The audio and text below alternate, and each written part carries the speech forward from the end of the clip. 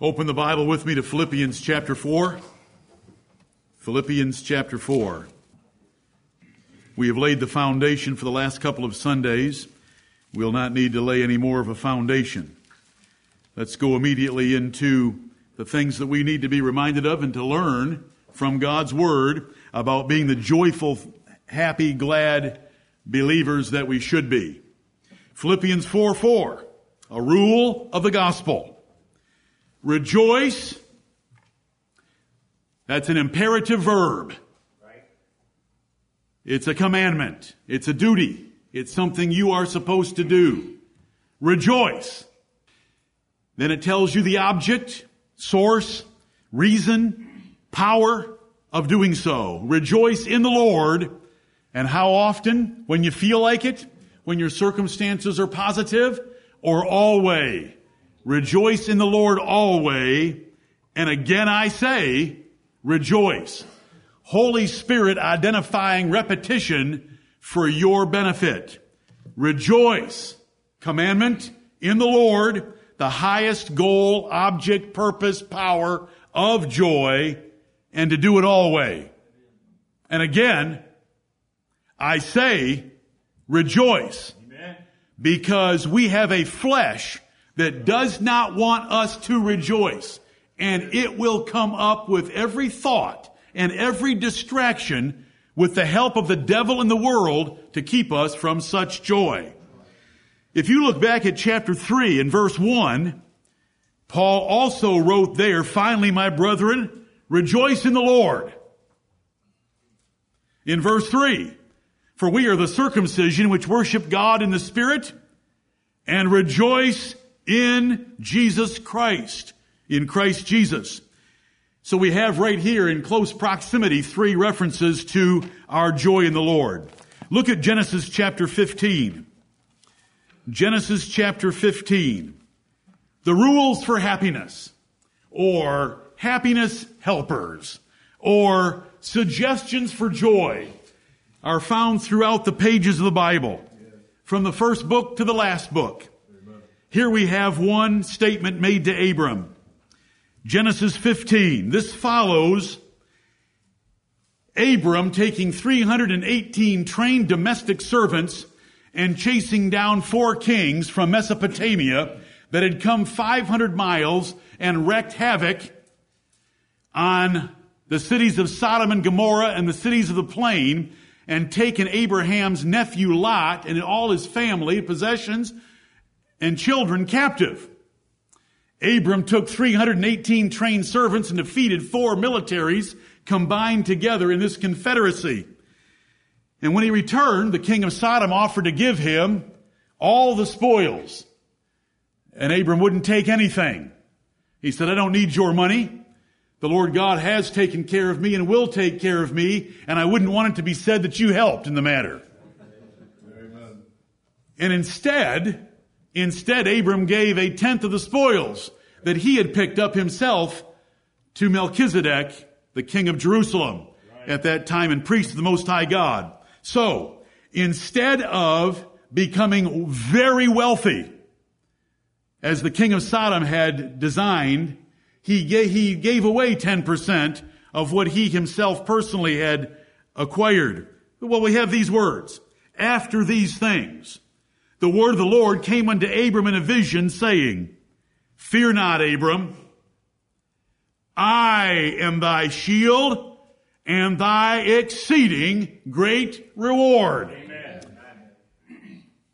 Abram didn't fear very much, but he might have feared that those 4 kings, the message would be told in Mesopotamia of their defeat, and so a greater army would come the next time. But the Lord God Almighty, by which he was known in these days, told Abram, I am your shield. You don't have to worry about anything. And I am thy exceeding great reward. You don't need the king of Sodom giving you anything. And we start off with this fact. True happiness, true joy and fulfillment and gladness and excitement in life is built on the foundation of knowing that the Lord God Jehovah is your God, your friend, as he was a friend to Abraham, and he is your shield, and he is your exceeding great reward. There is no reward on earth that can even be compared to the reward of God, the Lord Jehovah, as our brother Jim just prayed, being your God and committing himself to be your shield and committing himself to be your great reward. Yea, rather, thank you, brother, exceeding great reward. This is the foundation of it. The first and foremost helper to your happiness is God himself, who is happy and who can make you happy. And your lack in happiness is first and foremost a result of you not walking with him like you should, like you could, like he begs you, like he helps you to walk with him. You are walking with the people and the things of this life, and you lose. You lose. God doesn't lose. He's never needed you. He'll never need you. You need him. Lord, help us. To the degree you compromise your relationship with God is the degree you hurt in life. He is a great king and he deserves our best. Malachi 1:14 tells us when we vow we want to give him our very best because he deserves it. He's a great king. He knows when we've lost our first love. He knows when we are lukewarm. And he deserves better than that. And when we slip and when we slide, according to the word of God, he will withdraw his candlestick from us, which is the Spirit, the Holy Spirit, out of a church, leaving it a dead organization rather than a living organism. When we are lukewarm, he will spew us out of his mouth. We lose. He doesn't lose. He gets rid of lukewarm performers. Lord, help us. In your flesh, you will never appreciate this point, but it's by far the most essential and important. In our lengthy study of Bible hermeneutics, in one document on our website, it is 75 pages long. Hermeneutics is the science of Bible interpretation. In that document, you get a little ways into it and there is a page in red. And that page in red says, stop and do not go past this point until you understand these things. And then it gives 10 personal, spiritual qualifications necessary to understand God's Word. Most Christian men, they want to dive into the technical rules of Bible interpretation. They want to know the rules of hermeneutics. They want to be smarter than their brother. They want to be able to give Bible answers. They want to be able to answer and explain problem texts in the Bible. But it says, don't go past this point. Right. Because understanding the Word of God is not just a science that a reprobate natural man or carnal Christian can apply rules and find out what the Bible means. Right. It is a spiritual gift from the God of heaven. Amen. And so you have to have yourself personally and spiritually qualified in order to advance. And I say the same thing to you right now. Though I'm going to deal with some very practical things today about how to be happy, I have to tell you right now, if you were to do all of them and sacrifice your relationship with the Lord, you will still be unhappy compared to a person who doesn't even do those things, but walks with God every day. Right. Lord, help us. Amen. The Bible is an if-then handbook for God's blessings in this life and eternal life by the evidence that we give. Your fellowship, your friendship with God includes your relationship to His Word, to His worship, and to His people, because they're all connected. And the Bible tells us that. As I have already labored for 4 sermons on this subject, there's plenty of reminders how fellowship with God is happiness. Delighting in the Lord. Delighting in the Lord Himself. He can give more delight than anything else in life can give you. Just himself, delighting in the Lord. Much has been preached and written on this point many other times. Obedience is your life of blessing. Look at Deuteronomy 32. Deuteronomy 32. This great God, we delight in him because of his perfect attributes. We covered all of his attributes in a sermon series called Knowing God. It was a gift from God to us. We are nothing. Your pastor is nothing. But there isn't an outline like it. It's all of God's grace. He knows we delight in him. So he's given us a few more cookies. And we thank him. Amen. Deuteronomy 32:46. Moses said unto them, set your hearts unto all the words which I testify among you this day, which ye shall command your children to observe to do, all the words of this law. These are the last words of Moses. Amen. These are his last words. Look at verse 49. He's going to have to go be buried. But I'm still in verse 46. Set your hearts. Did you know that you can set your heart? Amen. Your heart doesn't lead you. You tell your heart where to go. You feed it inputs. Set your heart unto all the words which I testify among you this day, which ye shall command your children to observe to do, all the words of this law. For it is not a vain thing for you. I'm not preaching you some vanity and vexation of spirit. I'm preaching the salvation of your life on earth. For it is not a vain thing for you, because it is your life. And through this thing ye shall prolong your days in the land, whither ye go over Jordan to possess it. That's it. Moses is gone. Those are the words of Moses. He's not talking about eternal life here. This isn't going to heaven when you die. This is having heaven while you're alive. Right. On earth. Under the sun. A portion that God gives. Right. It's by delighting in him and obeying his word. And so we have to start with that. If you cheat and do not walk with God and delight in him and obey him, it doesn't matter if you do all the rest of the things I'm going to tell you. Self-examination is a command. It's a necessity. You need to consider your ways to turn into him more perfectly.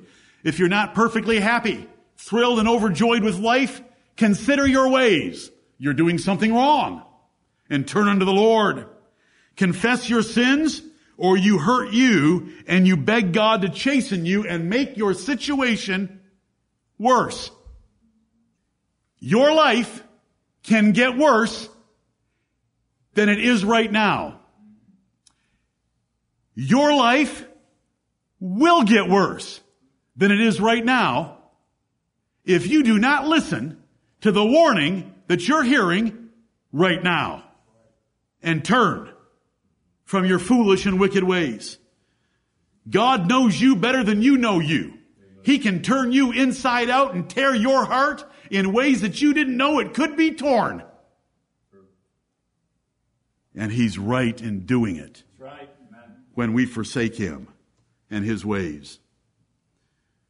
God sent his son as the greatest gift to you, and any life that is not Christ-centered will cost you the greatest source of joy. And it'll cost you God's disfavor for neglecting his son because he's jealous for his son. The Lord Jesus Christ, what kind of a gift, how can we even describe it? You're going to have to wait a little while because before we get to the Lord's table, he has given me a few things to share with you about his son. Amen. And right now I kind of dislike this subject that's in front of me because I'd rather tell you that. But until we get there, bear with me and let's listen to the whole Bible, because the Bible does want us to be happy on earth. Right. But we've got to remember his son, the Lord Jesus Christ. Right. You worry about our president. I don't know why. You have a king that is perfect. Amen. You lose friends and you grieve, and I don't know why. You have a friend that is perfect. Amen. And we can go on and on and on about the glory of the Lord Jesus Christ. You'll never be able to plumb all the depths. explore all the shores of that bottomless, breathless sea of the love of God that is in Christ Jesus our Lord. Right. Not only has God given us His Son, but that Son went to bat for us, as we shall hear in a little while. And He has purchased for us the gift of the Holy Spirit, which is the presence of God among us. Amen. It is not just a presence, and it is not just a power. It is the person of God Himself in the person of the Holy Spirit.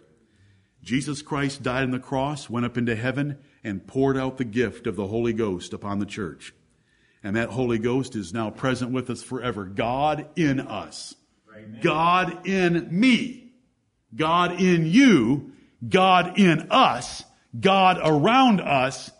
We can and should be joyful. Right. He's the power. He's the person. He's the object. He's the praise. So we start there. If we cheat God, we're cheating ourselves. He's our exceeding great reward. So you're going to trade your exceeding great reward in for some soap bubble. Some soap bubble like a job, like a spouse, like a house, like a car, like a motorcycle, like a better body, like nicer clothes, like a big vacation. Oh, you're kidding me. You are kidding me. All those things combined are trash in comparison to the Lord Himself. Amen. Lord. Second, I've taught that first subject so many times. If you don't know that, then you haven't listened. And if you haven't listened, I can't help you. So I'm through. I'll be teaching you that one rule as well. I can't change the world. I can't change you. God's got to change you, and you've got to change you. Right. So I live rather peacefully. If someone wants to rebel against the gospel, bye-bye. Have a nice life. I know you're going to be ruined, and my God's going to destroy you and tear you in pieces. And it gives me a measure of joy. You say you're the cruelest pastor I've ever heard. Well, that could be true. Proverbs chapter 18. Proverbs chapter 18. The spirit of a man will sustain his infirmity, but a wounded spirit who can bear? Right. Lest my conscience smite me, I will chase a person a little ways, but not very far. I will dig in dung, according to Luke 13, 6 through 9, a little bit. Then I ask for the Lord to cut the tree down, because ugly fig trees cumber the ground and waste it in a good vineyard. Right. And that little parable is very, very dear to me. And it's a pastoral parable. You might not fully appreciate it. I will tell the Lord, I'll dig in dung, and you know that sometimes I dig in dung for a long time. And there have been cases in this church where basically the whole church has wondered why a person is still a member here, and the pastor hasn't led the church to throw them out on their ear. But I'll dig in dung for quite a while, but the Lord will come and cut them down, and you can trust me that I'm in my office asking Him to do so. That when He's ready to cut them down, He'll do it. Because one of the burdens that we cannot bear is other burdens. We can only bear them to a point. Right. And then Galatians 6:5 tells us every man shall bear his own burden. Right. And that's one of the lessons of life that has to be learned, or you're burdened with a burden that you can't carry, right, and you're burdened with a burden that just eats you alive. Because there's a lot of stubborn, rebellious, foolish people in this world. There are a lot of reprobates that pretend they're Christians. There's a lot of carnal Christians that act like they're spiritual Christians. There's a lot of backslidden Christians. And if you try to carry all of them and change all of them, it'll kill you. So we have a rule. Every man shall bear his own burden. Right. I'll help you as long as you show me that you want to do what's right. I will be there and help you in this church, out of this church, wherever. But if I don't see a spirit of repentance and a spirit of humility and a spirit of contrition and a spirit of zeal for doing what is right, I do not have time for you. I want to go sit and play checkers with my wife, which is 10 times better than wasting my time on you. Amen. There are too many blessings that the Lord's given us, and if we don't respond to those blessings, if those blessings don't move us, how in the world am I going to move you? Right. Lord, move everyone that's movable. Lord, move everyone that is yours. And let us see the distinction as clear as day. Those that are yours and those that are not yours. Number 2, your spirit, you need to rule it. The spirit of a man will sustain his infirmity, but a wounded spirit who can bear?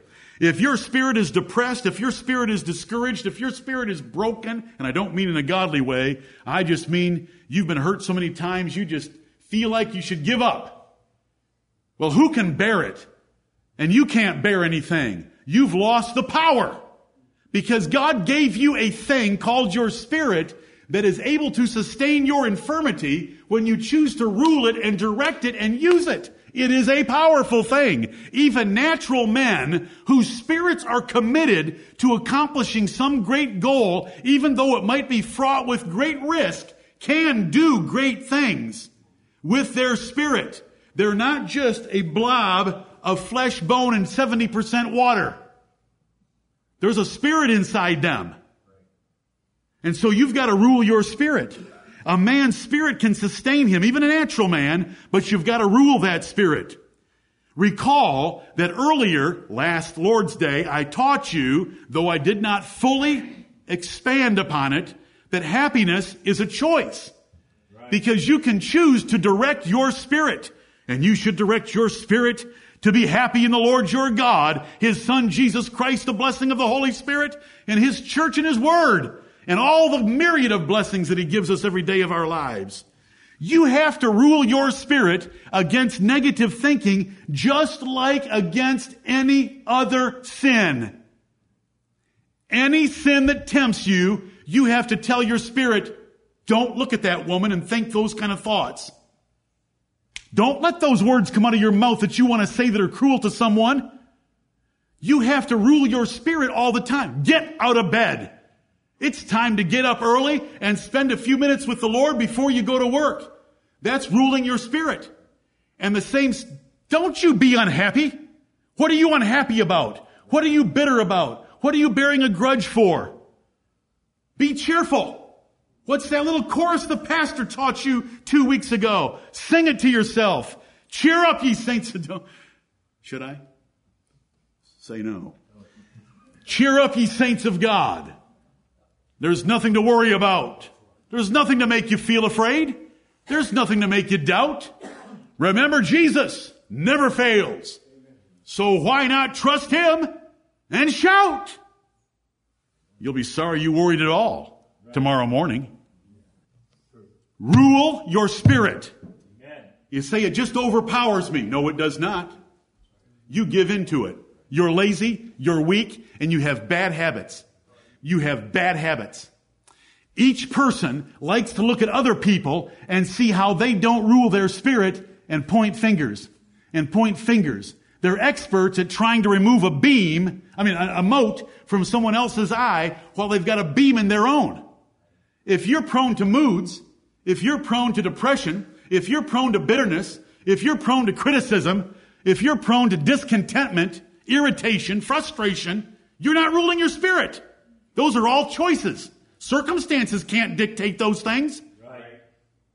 Lord, help us rule our spirits.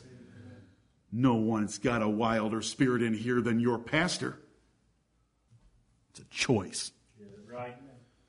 And we're infants, and we're rebels, and we're cruel when we don't rule our spirits. Keeping your heart with all diligence is doing what? Ruling your spirit. Right. For out of it is your whole life. Right. Lord, help us. This is rule number 2. Rule your spirit. Happiness is a choice. Those feelings that come at you, and they are strong. They do not control you. They do not govern you. They're not stronger than you. You can put them down. You can crush them. If we say we can't, then that means we cannot stop any sin not just the sin of being unhappy. Right. But we can, and we should. The man who chooses to rule his spirit is a great man in the Bible. Proverbs 16:32. It is your spirit.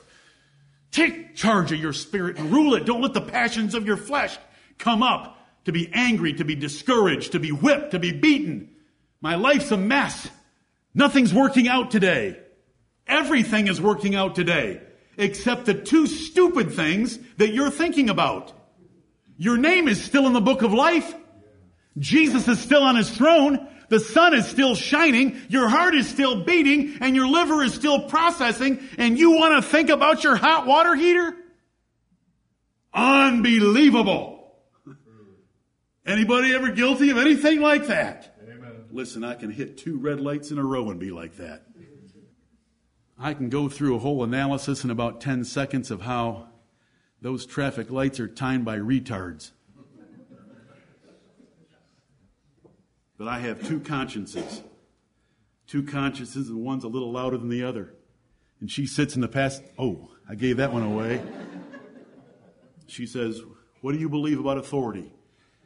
And who bought those engineers and assigned them the task of timing those lights? That is a good point. But we ought to be doing those things. You all know my wife. She does that very seldom. But when she does it, it's pretty effective. When the quiet one speaks up and says something and I need it. It's a choice to rule our spirit. So when those feelings come on, I just feel dead today. Oh, this breakfast wasn't very good. There's a cloud in the sky. I hit a couple red lights. My car needs an oil change, and I hate wasting the time. They're so slow. I stopped at a fast food restaurant. It should have been called Slow Meal Place. All these things add up. We're irritated. We're upset. We're angry. It's a choice. There's a great God in heaven. He's made me his son. Amen. The only reason that a fast food restaurant is a slow meal place, the only reason that I don't like that cloud in the sky is because I and my ancestors have screwed up the whole place. Right. God was perfect, and God is still perfect because he still shows so much mercy in a sinful world occupied and inhabited by sinners. Right. Everything is still wonderful. You're just looking at a couple of things, and you need to tell your spirit, I will not allow that to happen. We do this about lustful thoughts. We do this about fantasies. We do this about words that want to explode out of our mouth that we shouldn't say. We choose not to let it happen. Right. So rule your spirit and not let those feelings come up. Just say, I'm not going to be like that. That is that is being cruel to everyone else around me. That is being cruel to God and not giving him what he deserves. That is being totally unfair because I've got a million good things in my life and I'm worried about 2 bad things. And the bad things aren't really bad things because God allowed them to happen. And he would only have allowed them to happen if they were for my good. Right. You've never had a bad event in your life. Get over it. Get over yourself if you look at it the right way. Job made a conscious choice to look at the big disasters in his life by faith in God. You haven't had a Job experience. And the things that you think are a Job experience are because you caused them. That's right. Job didn't cause his. The Lord gave, the Lord hath taken away. Blessed be the name of the Lord. Amen. Was he mourning? It says he was. Did he rend his clothes? It says he did. But his spirit was still. It's a W word. What did he do? When he worshiped. He fell on the ground and he worshiped. Look at Psalm 77. Psalm 77. Wives, do you believe your husbands should and can say no when they're thinking about fantasizing about another woman? Good, I'm glad you agree with me on that. Wives, can you tell your mouth not to say the words that are there that would be disrespectful and irreverent to your husband? I'll help you with that one. Yes, you can. Easier than your husband's situation. You say you're siding with the men. Nah, maybe. It's my job. We can do this. When it says rejoice, it's a command. Right. If it's a command, it's a choice. Right. If it's a choice, and it's our spirit that sustains us or our spirit that wounds us, we can rule our spirits. And the Bible says so. Every day you make this choice. Every day you're going to get up and something's going to go wrong because you messed the place up. And when I say you, I mean all of us together with our first parents, Adam and Eve. We messed the place up. But there's still a billion good things. Right. And they're all around us. What does that tell you about yourself? When I look in the mirror and I think about what I'm saying to you right now, total depravity. Amen. I do not need a systematic theology to tell me about total depravity. I just need to look in the mirror and realize there's a billion good things, and I am worried about two things that I think are bad that are really good. Sick, perverse, twisted, corrupt. Look at Psalm 77. Here's your problem. Verse 10. And I said, this is my infirmity. Do you understand that? This is your infirmity. When you start thinking everything's going bad, God's forsaken you, and your life is a loss, it is your infirmity. It is not God's problem. It is your problem. It's not circumstances. It's your infirmity. I love this verse. Verse 9, hath God forgotten to be gracious? Hath he in anger shut up his tender mercies? Is this the same psalmist that likes to write about 150 times that God is merciful? His mercy endureth forever. Did he write a psalm that every single verse said, his mercy endureth forever? Yep. His mercy endureth forever. His mercy endureth forever. Did he write that? He says in verse 9, hath he in anger shut up his tender mercies? And I said, this is my infirmity. He knows how to deal with it. Do you know how to deal with it? Here's how you deal with it. I have an infirmity, but I will remember the years of the right hand of the Most High. I will remember his big things, his big rights that he threw for his people, his big right arm that reached out and saved his people. I will remember. I will not let this infirmity pull me down. I will meditate also. Verse 11, I will remember the works of the Lord. Surely I will remember thy wonders of old. I will meditate also of all thy work and talk of thy doings. Thy way, O God, is in the sanctuary. Who is so great a God as our God? Do you see the transition in the middle of verse 10 of Psalm 77? I've got an infirmity. This is how I'm going to deal with it. I'm going to take my medicine. And do you know what your medicine is? All the works of God. Amen. Who he is and how faithful he's been to you. Take it, brethren. Take it. And talk about it with some others who also got up that morning and had a bad hair day. Be thankful that you have hair. There are some in here that would be thankful for your bad hair. Please, don't let those souls go home with a heavy heart. David encouraged himself in the Lord when everything and everyone was against him. It's ruling your spirit. There's three parts to you. There's you. There's a law in your mind that wants to do what's right. God gave you that. There is a law in your flesh that wants to sin. And in the last 4 verses of Romans 7, Paul very clearly describes these three entities. I myself is in the middle, and I myself chooses to obey the law of my mind, which is right here in Psalm 77. And I myself is sometimes taken down by my flesh. So then with the mind, I myself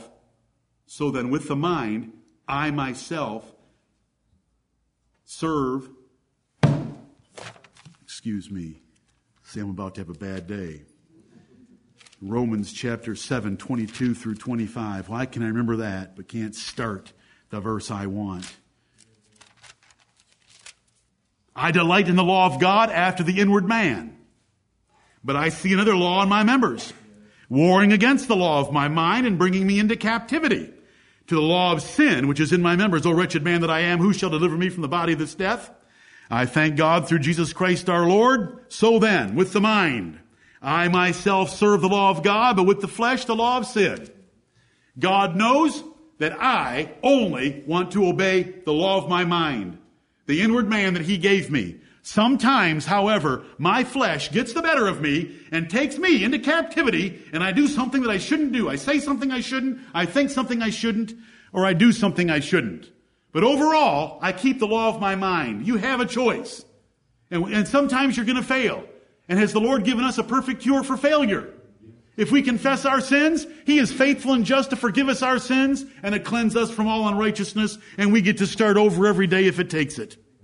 Life is a series of choices, and you choose every day with all kinds of responses to a wide variety of situations, and ruling your spirit for joy is managing your life. Manage your life by choosing to be joyful. Number 3, here's a simple one, but it's true. Ephesians chapter 6. Ephesians chapter 6. Honoring parents. Honoring parents. When you look at the 10 commandments, it's the first commandment with a promise. Right. There are lots of other commandments given that have promises attached to them after this one. Outside the 10. But inside the 10, there's a promise given that if you'll honor your parents, God will bless you with a good life and a long life. Ephesians 6, 2 and 3. Honor thy father and mother, which is the first commandment with promise, that it may be well with thee, and thou mayest live long on the earth. A good life, that's a long life, is a happy life. Is that obvious to you? A good life that is a long life is a happy life. And you get that by honoring your parents. It's so simple. I don't need to preach on honoring your parents. I've done it many times before. I just want to remind you that when you're thinking about happiness and you're wondering why you're not as happy as you could be, should be, go do something for your parents. Send them a note. Thank them for what they've done for you. Take them out to eat. And if you're a parent, stop wishing your children would do it to you, because that's selfishness that will ruin your life. Think about your parents. You say, I don't have any. Then think about your aunts and uncles, because God puts them all in the same category. Think about your in-laws, because God considers them the same. We had a choice to make this week. My wife and I, for 2 dead parents. A very clear choice to us of something we didn't want to do, of something we didn't need to do, but we're doing it for 2 dead parents. Right. Because the 2 dead parents would want her to do what she's going to do. And so we do it. We do it cheerfully. We do it with excitement. We do it as unto the Lord, because they're not even around. But it doesn't even matter. We want to honor them. We want to honor their memory. We want to honor what they would want at that moment of grief in another person's life. It's nothing. We're nothing. We're nothing but a bunch of selfish sinners. And I'm talking about my wife and me. I just want to, that's the example that came to mind. Forgive me. If God promises your life to go well, the result will be joyful, successful living. You can only walk with God by honoring your parents right. Malachi 4, Luke 1, it's the ministry of John the Baptist. Parents can be a two-edged sword. If you don't honor them and please them, then the relationship is tense, bitter, and not what it could be between the two of you. And you bring the Lord's chastening into your life. And you lose his blessings. I mean, it's just terrible. It's a three-edged sword. If you do not obey, forget the word obey. If you do not honor your parents, it's a totally different thing. I'm assuming you obey your parents if you're still at home and you're not emancipated. And even if you are, if they ask something that makes sense and is reasonable. But it's to honor them. It's to treat them specially. It's to treat them kindly. It's to treat them reverently. It's to be thankful to them for what they've done for you. If you don't do it, you just lose on several sides. Honor your in-laws. Love them. We're flat out excited. And I'm glad it cost a few bucks. Because if it doesn't cost anything, if it doesn't cost me losing my wife for a few days, if it doesn't cost a little bit of this stupid green stuff, then I can't give a gift. Right. And I can't honor. Honor costs. So spend it. The judgment for dishonoring parents in the Bible is severe and repeated. And you've heard me on that subject before. Deuteronomy 27:16 says, if you set light about your parents, you are cursed. Just setting light. Cursed is he that setteth light about his parents. Deuteronomy 27:16. The eye that mocketh his father and mother, the eagles of the valley shall eat it out. If you roll your eyes at your parents, God's word says the eagles of the valley will eat it out. God's had mercy upon me. Dad, you slipped away too early last Sunday.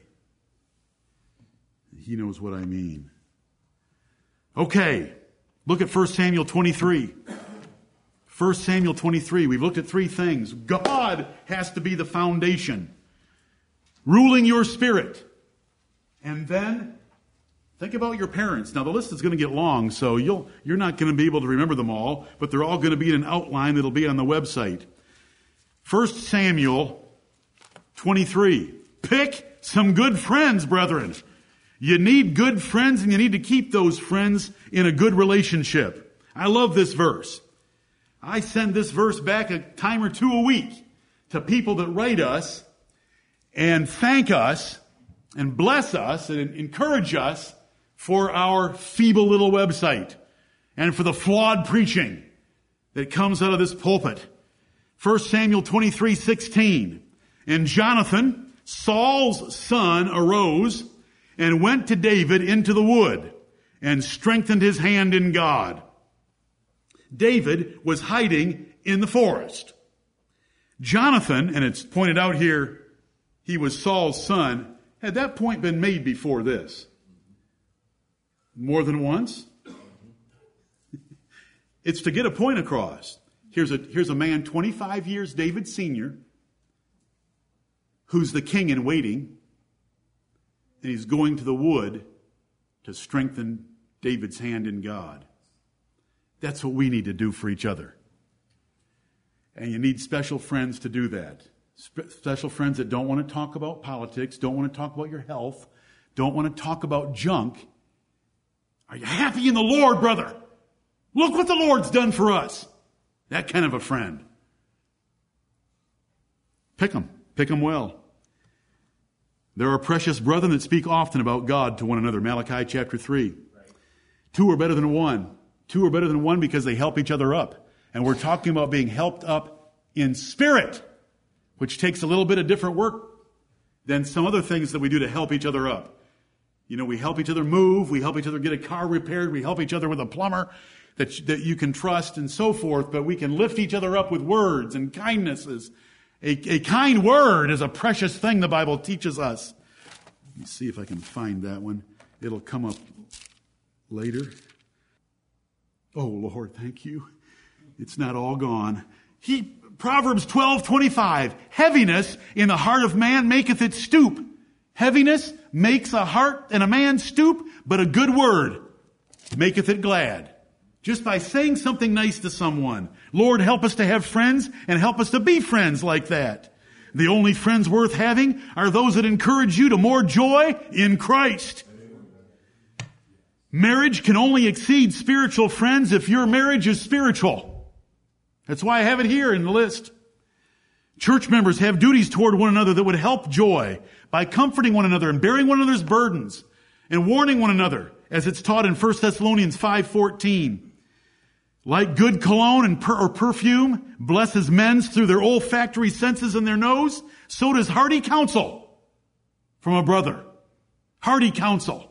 Loving, caring, concerned, empathetic counsel. It stirs us like a good aroma. If blessings bring rejoicing, all others should rejoice. I send those updates out to you. They take time. I send them to you because I want you to know who's been blessed. I want you to know who's rejoicing. I want you to know who's mourning so that you can rejoice, bless, and mourn with them. Because I want this congregation to know each other like the Lord expects us to know each other. We're all part of the same body. Amen. And if your stomach has the flu, you lie your whole body down. You lay your whole body down. And so we want to know about each other. And the Bible tells us, rejoice with them that do rejoice. And when someone else is celebrating with you, it just adds to your celebration thankfulness and joy.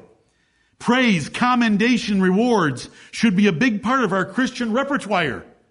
They're in the Bible. Look, remember Romans 16? What in the world, in that doctrinal epistle, do we have a chapter listing all those names that people have read about for 2,000 years without ever knowing them? Because Paul wanted to praise them. And Paul commended them. And it should stir us up that praise and commendation are good words that we can give to people. It's a gift to say something nice. The society and the group activities of a church are God's design for the profit of all. When everyone's there with the right attitude, participating, it is a tremendous blessing. This morning, before our service started, 20 minutes before the hour, the place was already packed. Male voices were heard everywhere, dozens of them. I wanted to grab each one of you this morning. Do you hear that noise? Do you hear that noise? God has not left you desolate in the earth. Listen to all those men that have come to this church service early. Not a one of them is talking about sports. Not a one of them is talking about politics. They're not talking about health. They're talking about important things. Amen. Let's have a great day in the Lord today. The Lord is good. Wonderful. It's the benefit of a church. There's a lesson to be learned from the locusts, remember? Proverbs chapter 30, the locusts. They go forth by bands without a king directing them to it, because there's profit in those numbers. Selfish loners are killjoys to all, especially themselves. They've just never known the joy of being with a group of people and participating. I would be a loner by nature. But because the Bible tells me it is superior to be part of a group like a church and to participate, I am what I am and I do what I do today. Stay away from negative situations or negative people. If you hang around with negative people, they're going to pull you down and destroy you. The Bible says when you go out to eat with a certain kind of person, put a knife to your throat. It's telling you that there are people that you got to be very careful of, and you don't want to be around negative people.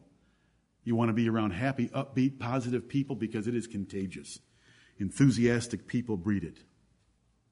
Parents, make sure you don't discourage your children because God told you fathers not to do that. Right. Encourage them instead. Fathers, provoke not your children to wrath, lest they be discouraged. It doesn't matter what you think you're doing. What's the effect on them? Measure that as well. Fathers, provoke not your children to wrath, lest they be discouraged, but bring them up in the nurture and admonition of the Lord. Our Father in heaven gives good gifts and pities us in our weakness and is a wonderful Heavenly Father. And Psalm 103 verses 1 through 18 is just magnificent. Psalm 103, bless the Lord, O my soul, and all that is within me, bless His holy name. Bless the Lord, O my soul, and forget not all His benefits. Amen. That is a father to children on earth. Are you that kind of a father? Bless the Lord, O my soul, and forget not all His benefits. Are you beneficial? Do you benefit? Do you reward? Do you gift? Do you please your children?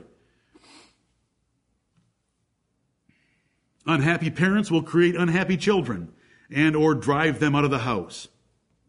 It is the duty and it is a privilege of parents to create a hopeful environment, a peaceful environment, a happy house, fun and love. I was forced to preach for the fathers of this church because they couldn't keep a right balance. Fun and love. There's a place for fun and love in the home. Just like when the Word of God was read And those Jews under Nehemiah heard things that they had not been doing. They stilled the people. Don't you dare mourn today. Don't you dare be sad today. This day is holy. Do you know what we think when you hear the words, this day is holy? Do you know what we think when we hear the words, let's worship the Lord in the beauty of holiness?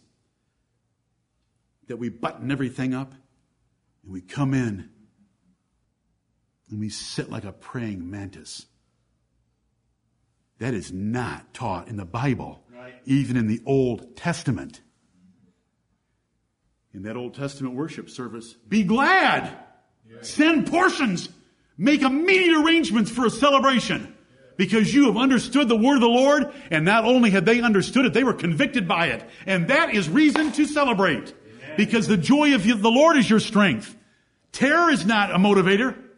Duty is not a motivator. Not like joy and love. Those are motivators. And I've tried to convey that. Lord, help us. Parents, don't create a hopeless environment at home, an unhappy environment, a critical environment, a nitpicking environment. Create a loose, warm, friendly, loving, hopeful, helpful environment. The Lord does. Right. Every single day. He kisses us with His sunshine. He embraces us with the warmth. All the goodness that He shoves at us in all 5 senses. Plus we have a spiritual sense that is number 6 that exceeds all those 5. Do you give to your children? Don't discourage them is what I'm saying. A family can have a great deal of fun and pleasure together by God's creation of the family for such things. Before we go to break, let me get one more in or we're going to be in serious trouble after break. And that is the Bible. The Bible. Yes. That's the book for me. Amen. Do you remember that little chorus? We used to sing the Bible. The Bible is an incredible gift from God that should lighten your dark heart and day. Now let me go to a third level. I don't want to be preaching on happiness right now because I'm not happy enough for that.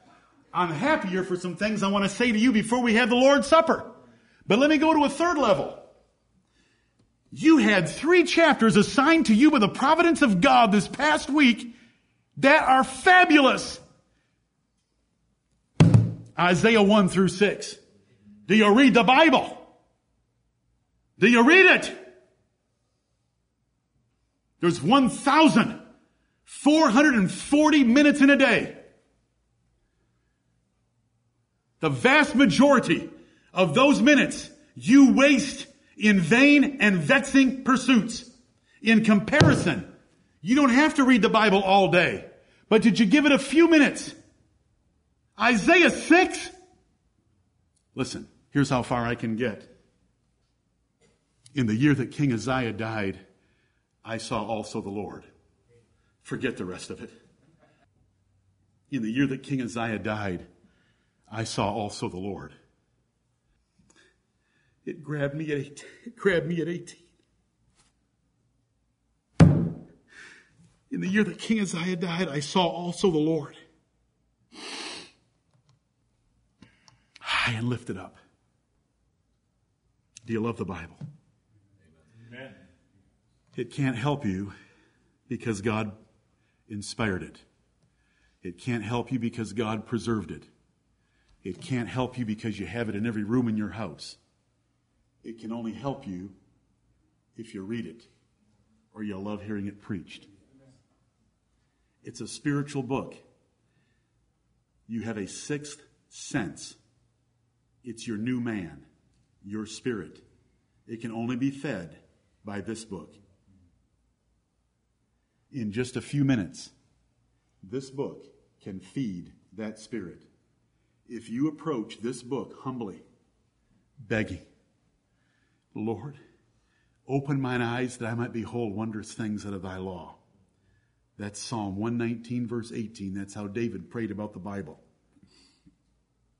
And you meditatively read it to meet God, it will feed your soul in just a few minutes and empower you with joy, victory, triumph, confidence, boldness over anything that can happen that day. Only takes a few minutes. I I have reduced the reading program for this church to 1 chapter a day. The 365 easiest chapters in the Bible. Except for Psalm 118 or 17. Just takes a few minutes. It'll feed your soul. It'll light you up. It'll lift you up. It'll take away your burdens. It will remind you of the promises of, it'll just feed you. It is a supernatural book. You have a supernatural work done inside of you. The two of them can meet in the pages of Scripture. I'm not suggesting anybody take an hour, 2 hours, 3 hours a day to read the Bible. 1 chapter, but to think about the words. In the year that King Uzziah died, I saw also the Lord. Which words do you think mean something to me? King Uzziah and his death? Please understand me, and I don't mean to be disrespectful to a king. I couldn't care less. I saw also the Lord. Right. And that little transaction that took place when Isaiah saw God, this was Friday's chapter. I was so messed up on Friday morning writing you, I wanted to crawl through the internet and tell you, please read Isaiah 6. He sees the seraphims. He sees his train filling the temple. He sees his throne high and lifted up.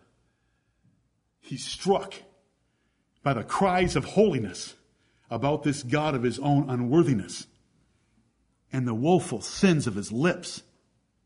An angel comes with a coal, a live coal, from off the altar that's before Almighty God and says, thy sin is taken away and thy iniquity is purged. Then he hears God talking. Whom shall I send? Who will go for us? The Trinity in Isaiah 6. Here am I. Send me. Isaiah, go and tell these people that hearing, they'll not believe. Seeing, they'll not perceive. Make this people fat until I destroy them and there aren't any left. Lord, how long?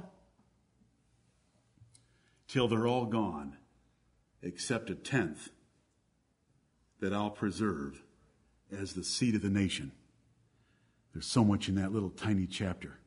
That passage is quoted over and over and over and over in the New Testament.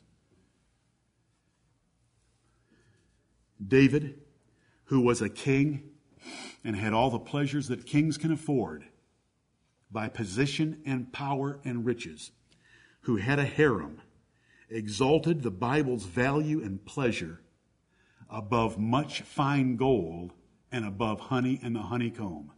Value and pleasure. David found delight in God's words even in the midst of trouble. Look at Psalm 119, 143. Psalm 119, 143. I would have come through the internet to you this past week. I tried. I wrote it. I used exclamation points. I was trying to shake your computer. I thank God through Jesus Christ, my Lord, right now for when I was 18. I was beside myself with Isaiah 6. I didn't care about the other 1,188 chapters in the Bible. Oh, it's wonderful, wonderful moments. Look at 143. Trouble and anguish have taken hold on me. You ever feel like that? Trouble and anguish have taken hold on me. Yet thy commandments are my delights. Look at that combination. How about another one just like it? 92. Unless thy law had been my delights, I should then have perished in mine affliction. He was afflicted, but he also had an infirmity in his spirit. But look at what saved him. The delights of God's word. You don't have to read it all day. Just read it for a few minutes, meditatively, humbly, begging, pleading, praying, asking for God to reveal himself to you through it. Meals make you happy? They do. Good food makes us happy. But Job esteemed God's words above his necessary food. Job 23. Jeremiah ate God's words and found them to be the joy and the rejoicing of his heart. So, I give you the word of God. I remind you, parents, to make it an encouraging and hopeful place at home. I encourage you to find friends that will encourage you in the Lord. Rule your spirit and put the Lord first, and you can live the happy, abundant life that he wants for his children. May the Lord bless the preaching of his word.